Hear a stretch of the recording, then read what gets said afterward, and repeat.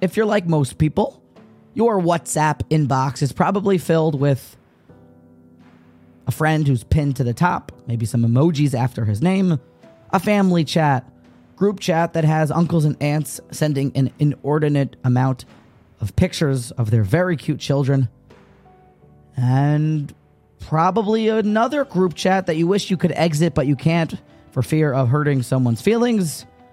But above all else, your WhatsApp is probably like everyone else's, that it is mostly dominated by friends and family that are sending you their link to donate to their Chesed fund, their all-new charity campaign, their new matching campaign, their new bike for whatever it is to wherever they are matching campaign. Just donate on my page. And it can feel like, wow, I get a lot of these a day. What do I do with them? Maybe we're even annoyed by them at times, God forbid.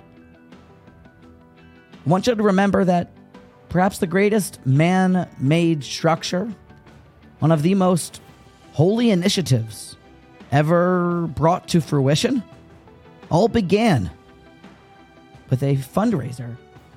The Yichuli Truma, let's all donate money. Donate to my link. A big charity drive so that we can all donate and then build the Mishkan for Hashem. And when the Torah describes this fundraiser, it says, V'yichuli, take for me. Now, you're donating, you're not taking.